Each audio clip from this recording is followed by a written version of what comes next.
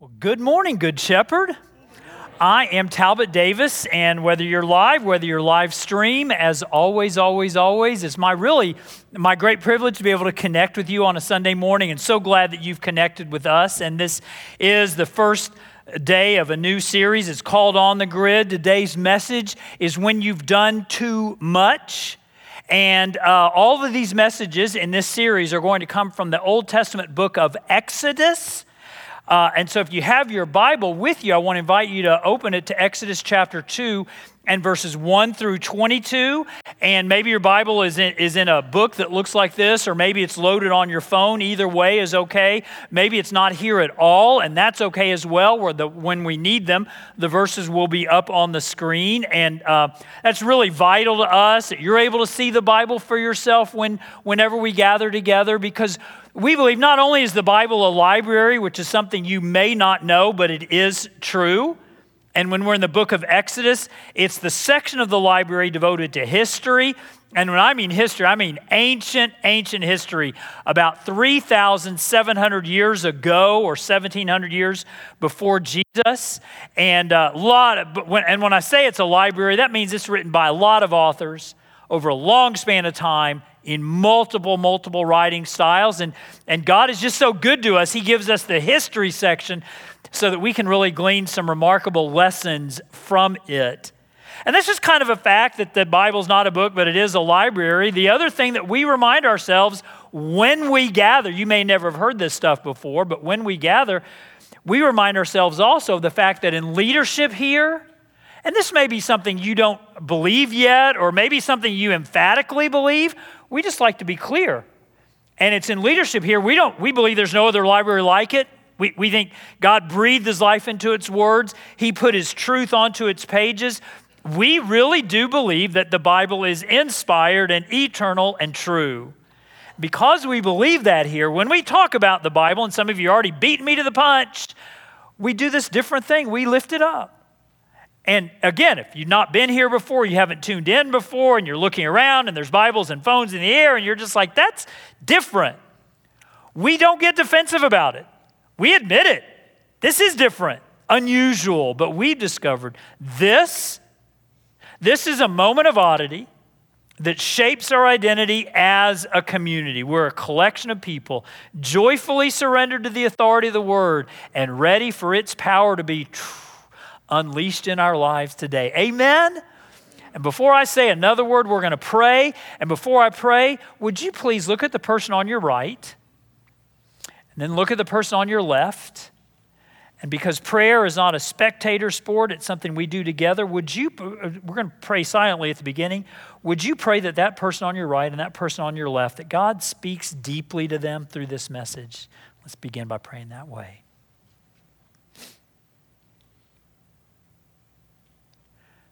God, thank you for the privilege of this community and that we can pray together. And I do pray for every person on the right and on the left that you would speak deeply to them through this message. And I pray for me as one delivering it. And I really, truly am powerless without you. And because of you, I'm never helpless. In Jesus' name we pray. Amen. So we are starting this series today, and it's called On the Grid, which is the opposite of off the grid. And off the grid is essentially when adults play hide and go seek. Off the grid is when adults detach from technology, unplug from the internet, retreat from society, stop paying their power bills and stop submitting their tax reports, and end up going and living on a mountain where no one can ever find who they are or where they live. They literally move off the grid. And to some of you, you're like, hey, that sounds, if you knew the week I had, Talbot, that sounds like a great idea. And it does. There's something restful about it. The problem is it's not really very sustainable to live off the grid. And actually the origin of this whole message series, I don't often tell you like where the ideas exactly come from, but I was having lunch with a guy who's in this church, and we were having lunch at Jim and Nick's. we were having us some barbecue for lunch, and he was telling me about this person in his family who'd gone off the grid and how frustrating it was for him to deal with this off the gridder. And I was like, well, then I need to do a sermon series called On the Grid, and voila, here it is today. And so that's where it all comes from, because as appealing as it may sound to live for a time off the grid, the truth is, Good Shepherd, we all have things and areas in our lives that we need to embrace rather than avoid. We all have issues that we need to address rather than escape. As tempting as it is to move off the grid, either on the grand scale or just can I just get away for a little bit and not deal with this?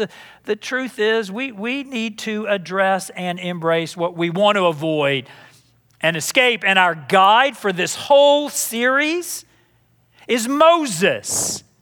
Moses from the ancient Old Testament book of Exodus. And now a lot of you may know Moses as, and when you think of Moses, you think of Charlton Heston, and you think, well, he must look exactly like the guy looks in the movie. He may have looked something like that. I suspect he looked a lot more Middle Eastern than that. But here's the cool thing about Moses, that his birth, his origin story is literally off the grid. Moses was born completely 100% off the grid. Why was he born that way? I'll tell you why. Because when Moses was born 3,700 years ago, the children of Israel, the Jews, were enslaved in Egypt. And Egypt was led by what we call Pharaoh, which is like the Egyptian king. And the Pharaoh at the time, with the enslaved Jews in his midst, became quite alarmed at all the robust baby boys being born. I got all those B's out of the way. He got very uneasy about all these healthy Jewish baby boys being born. And so he issued a decree that every Jewish male who was born must be killed. It was like abortion on the other side of the womb is what was going on. And well, with all that background, this is what's happening to baby boys being born who happen to be Hebrew. Look how Exodus chapter 2 and verses 1 through 5 begins. Now, a man of the tribe of Levi married a Levite woman. That means a Jewish man married a Jewish woman. And she became pregnant and gave birth to a son. When she saw he was a fine child, she hid him. You might want to circle that word hid. She hid him for 3 months. But when she could hide him no longer, she got a papyrus basket for him and coated it with tar and pitch. And then she placed the child in it and put it among the reeds along the bank of the Nile. And his sister, meaning baby's sister, meaning Moses' sister, we don't know how much older she was, but somewhat older, stood at a distance to see what would happen to him. So you see what happens? That the body keeps the score, Good Shepherd. And Moses' first experience as a human being is being hidden. And so somehow that gets woven into his DNA. It gets woven into his body and his mind and his soul. And somehow from the very beginning, he recognizes, he acts out this reality that my first response to stress is to hide. And so he's hidden in the reeds and the rushes of the Nile River. Look what happens next to this 3-month-old baby put in a basket on the river. Verse 5. Then Pharaoh's daughter, Pharaoh's the king who ordered all the Egyptian baby boys, the Jewish baby boys to be killed, went down to the Nile to bathe, and her attendants were walking along the riverbank. She saw the basket among the reeds and sent her female slave to get it. She opened it and saw the baby. He was crying. And I'm like, you think? You put a 3-month-old kid in a basket in the river? Yeah, he's going to cry.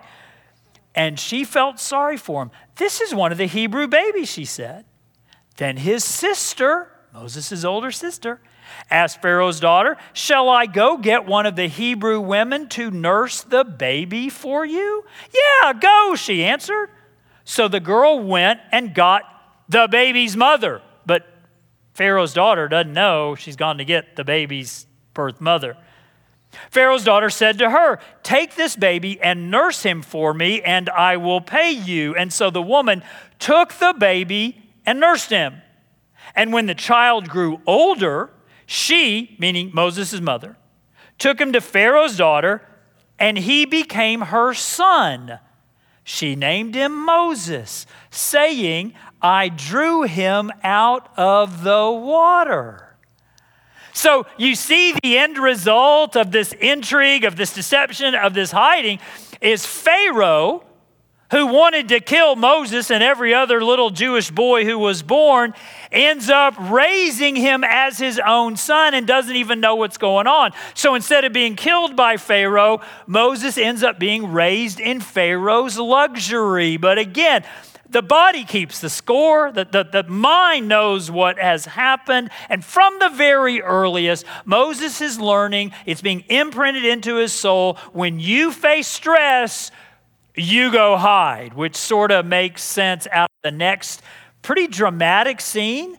It starts in verse 11. Take a look at what verse 11 of Exodus chapter 2 says. One day, after Moses had grown up. Now, how grown up was he? We don't know. Exodus's author, who we think is Moses himself, leaves out Moses' high school yearbook. Doesn't tell us anything about Moses' first girlfriend. We don't know what Moses majored in when we went to college. All we know is that he done growed up. And look what happens. Next part of verse 11.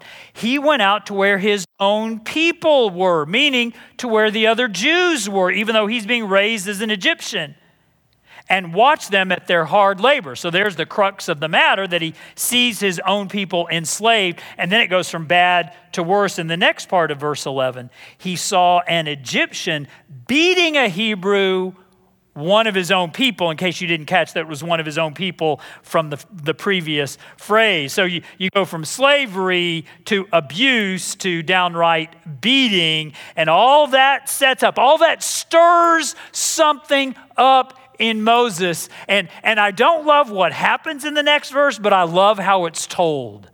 Look at what it says in verse 12. Looking this way and that way and seeing no one. See, he's hiding, he's secretive, he's deceptive, and he's about to turn lethal. Looking this way and that. Where does he not look? He doesn't look up. Looking this way and that way and seeing no one, he killed the Egyptian. Now, how did he kill him? Was it with a gun? Or a club? Or a wood chipper? We don't know, because it doesn't say. It's just like how did Cain kill Abel? We don't know, because it doesn't say. Apparently that's one of those details we always ask of the Bible that the Bible's not that interested in telling us about. All that we know is that he killed this Egyptian. He's been stirred up to try and rescue his Hebrew kinman and kills the Egyptian. And look what he does next. Look at the last part of verse 12. And hid him in the sand. There's that word again. This boy who'd been hidden from his birth. This boy who hides his origin story. This boy whose first reaction to stress is to hide. He takes the evidence, a dead Egyptian body, and hides it in the sand. It's marvelously told. And it's interesting to me. You may not think of it this way, but the majority of Jewish people, Hebrew listeners, who were hearing this story read out loud, because that's how they experienced the Bible when it was written, they would have been like, a little bit of a fist bump. You go, Moses. Because the oppressor, what was the guy doing? He was beating one of his own slaves. And so there had to be a little bit among the Jewish people reading this story. Well done, good and faithful servant. Now, we don't know how God felt about it. That's the scripture's silent on that. And we can just assume how the original audience was like, okay, I understand why he did this. However, look what happens next, verses 13 and 14. The next day, he went out and saw two Hebrews fighting. And he asked the one this is Moses. He sure runs into a lot of people who are fighting, doesn't he? He asked the one in the wrong, why are you hitting your fellow Hebrew? And the man said, well, who made you ruler and judge over us? Are you thinking of killing me as you killed the Egyptian? And then Moses was afraid, and he thought, what I did must have become known. So Moses gets back on the grid.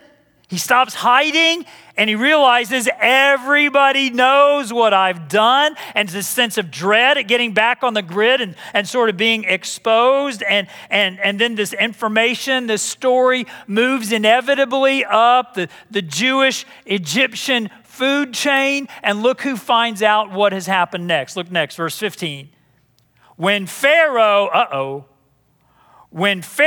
heard of this, he tried to kill Moses. But Moses, there's that marvelous word, fled from Pharaoh and went to live in Midian, where he sat down by the well. Oh, Lord. So Pharaoh hears what Moses has done to an Egyptian man. He's killed a man maybe just to watch him die.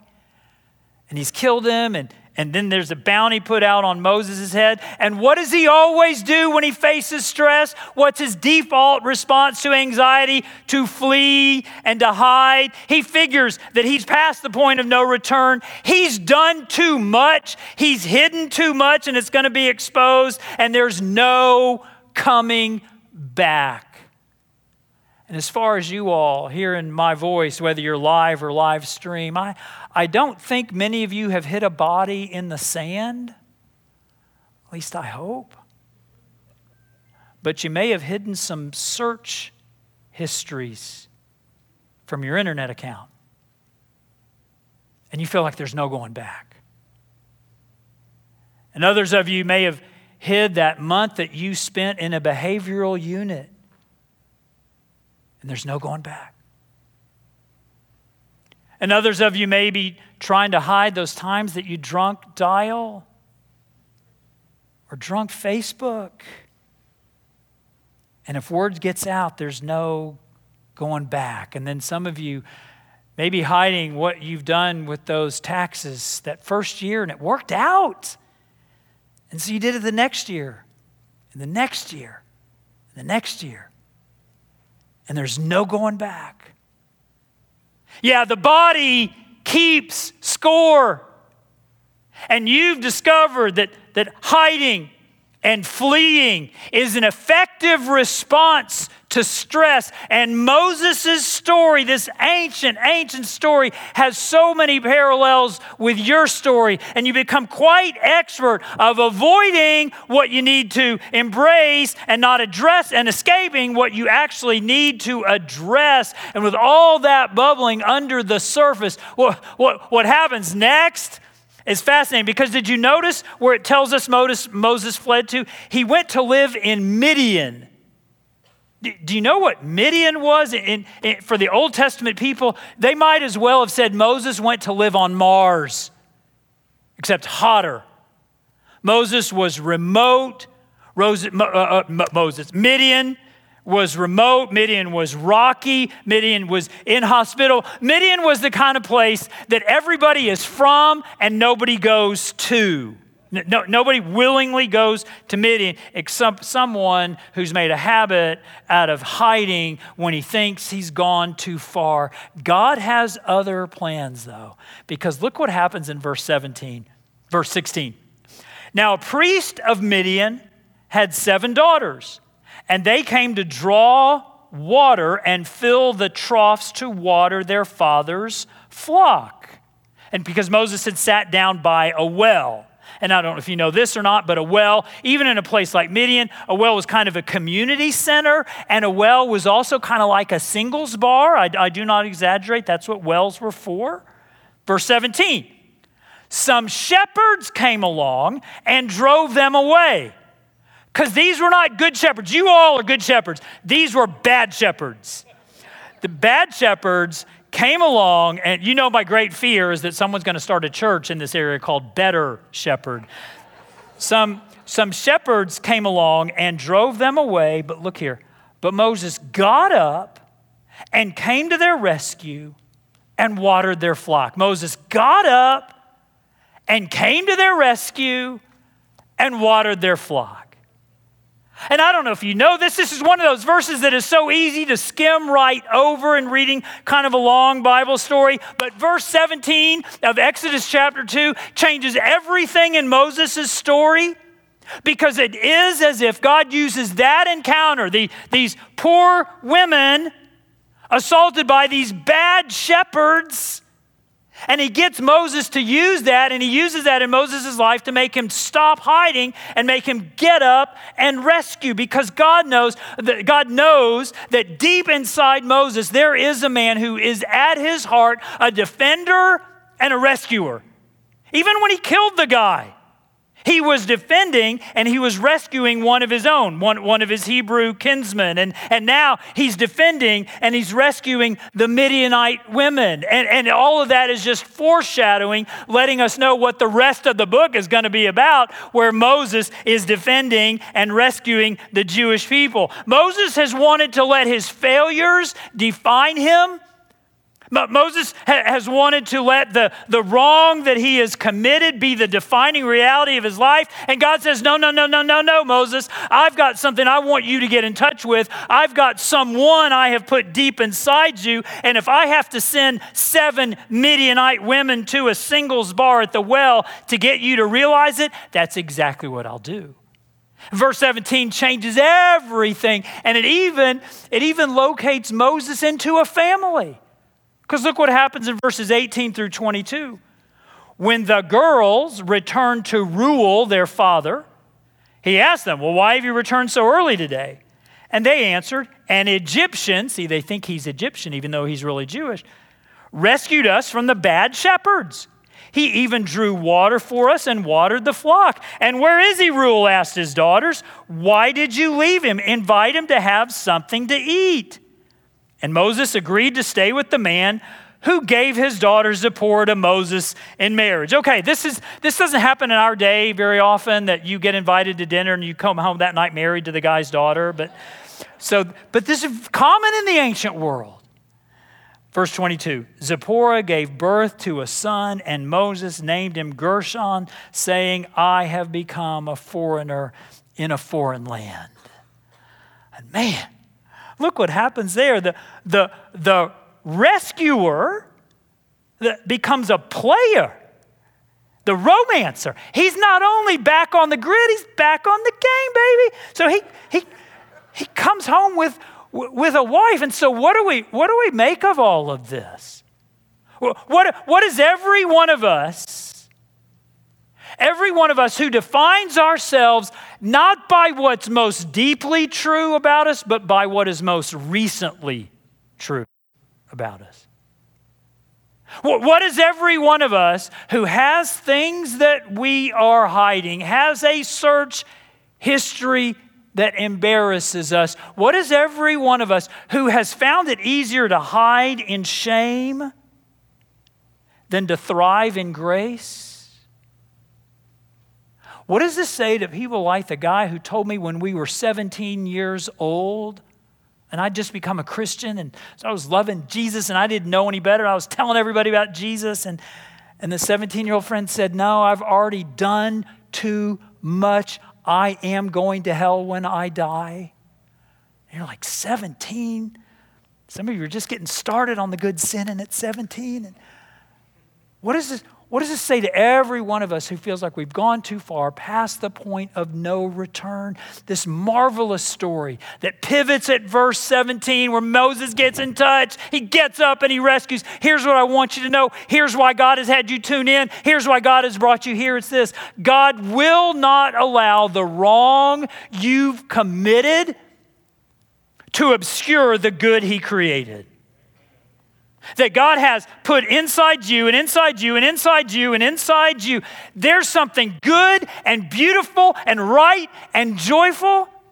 And we have this habit of covering over all that goodness and all that rightness and all that beauty and all that joy with these wrongs.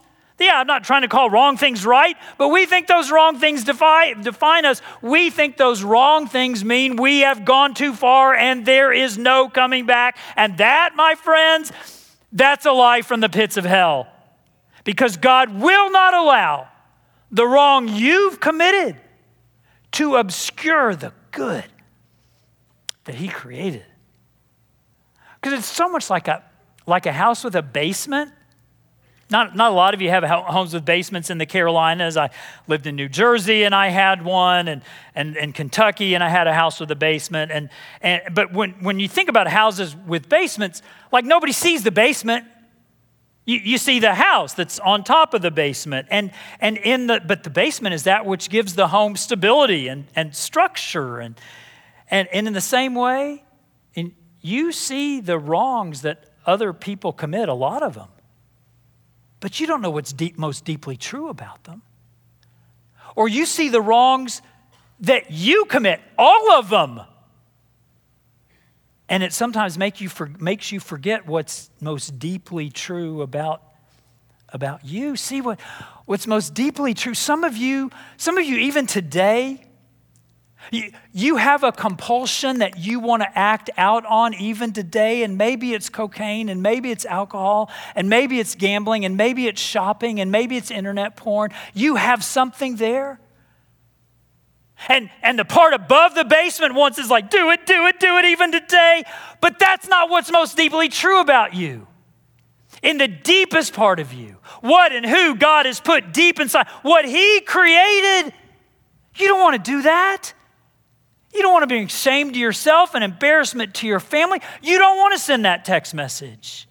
You don't want to pop that beer. You instead want to live into the beauty and the goodness that is the truest thing about you. See, it's like a geode. Some of you may not know what a geode is. It's a geographic formation, geological formation. It could be a geographic formation too if you want to put it on a map, but it's a geological formation in which there's a rough exterior and crystalline quartz beauty on the inside. And that's the way so many of us are. We have this exterior that could be murky and could be rocky and could be rough, and it obscures the crystal beauty that is deep within. And God has brought you here to remind you what he created, what he put in. And whatever wrongs you commit will never be stronger, will never be greater, will never be more internal than the good, the crystal beauty that he put within. See, I think the reason that a lot of us struggle in this area is because we erroneously think that the Bible starts at Genesis chapter 3 instead of realizing it started at Genesis chapter 1. And some of you are like, huh? Well, I'll tell you. Genesis 3 is where you have the story of the man and the woman and the snake and the fruit and the bite and the fall and the exile from the Garden of Eden. Genesis 3 is where sin enters the picture. And a lot of us believe, well, that's where the Bible starts. That's where my story starts. I am, above all, first of all, I am this sinning fool failure. But you forget where the Bible really began. The Bible really began. Can we all agree that chapter 1 comes before chapter 3 in every book that's ever been written? In Genesis chapter 1, what does God create? How does the story get told? God creates the earth, good. God creates the sun, good. God creates the moon, good. God creates the stars, good. God creates the land, good. God creates the animals, good. God creates man, very good. God creates woman, even better. Very good. Now, do not hear what I am not saying. You're a sinner who needs a Savior, and Jesus is that Savior. But I just don't want that reality to obscure the first word that God spoke over all of us. Beyond that, before that, the first word that God spoke over all of us is not just good, it's very good. And so much of the salvation story is getting back in touch with that very goodness at our core. God will not allow the wrong you've committed to obscure the good he created. So,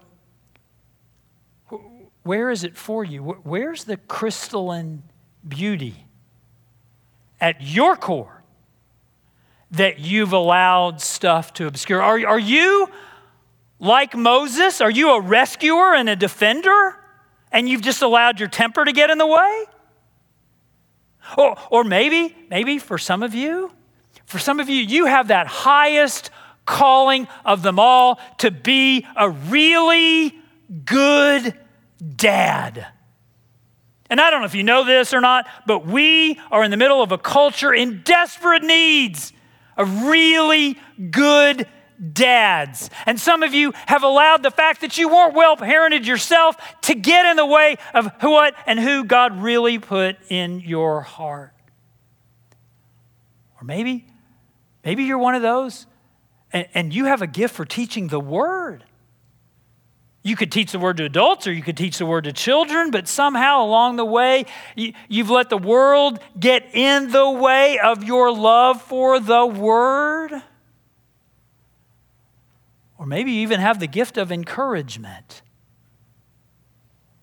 And somewhere along the way, you have allowed the world's knack for pointing out what's wrong with people and situations and events to turn you into a cynic instead of an encourager.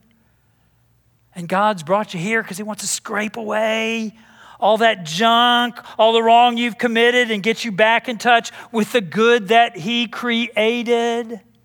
He doesn't want any of us to be defined by our failures. He wants us to be redefined. And instead of thinking about so much about all the wrong that we've done, how about you marinate on how great He is? Because who else had a time of hiding in Egypt? Who else was rejected by his own family and persecuted by the authorities? Who else had a time in the wilderness? Who else rescued a woman at a well? Who else was the defender of people who had no defense? Jesus, the better Moses. Won't you surrender to Him? Won't you celebrate Him? Won't you get on the grid with Him? Not just the better Moses, the only Savior today. Let's pray. God, thank you that you really are so good. Thank you that any time we read about Moses, it's to point us to the better Moses. And I ask, God, that by the power of the risen Christ, you would help each one within the sound of my voice re-encounter the good that you created. In the name of Jesus, we pray. Amen.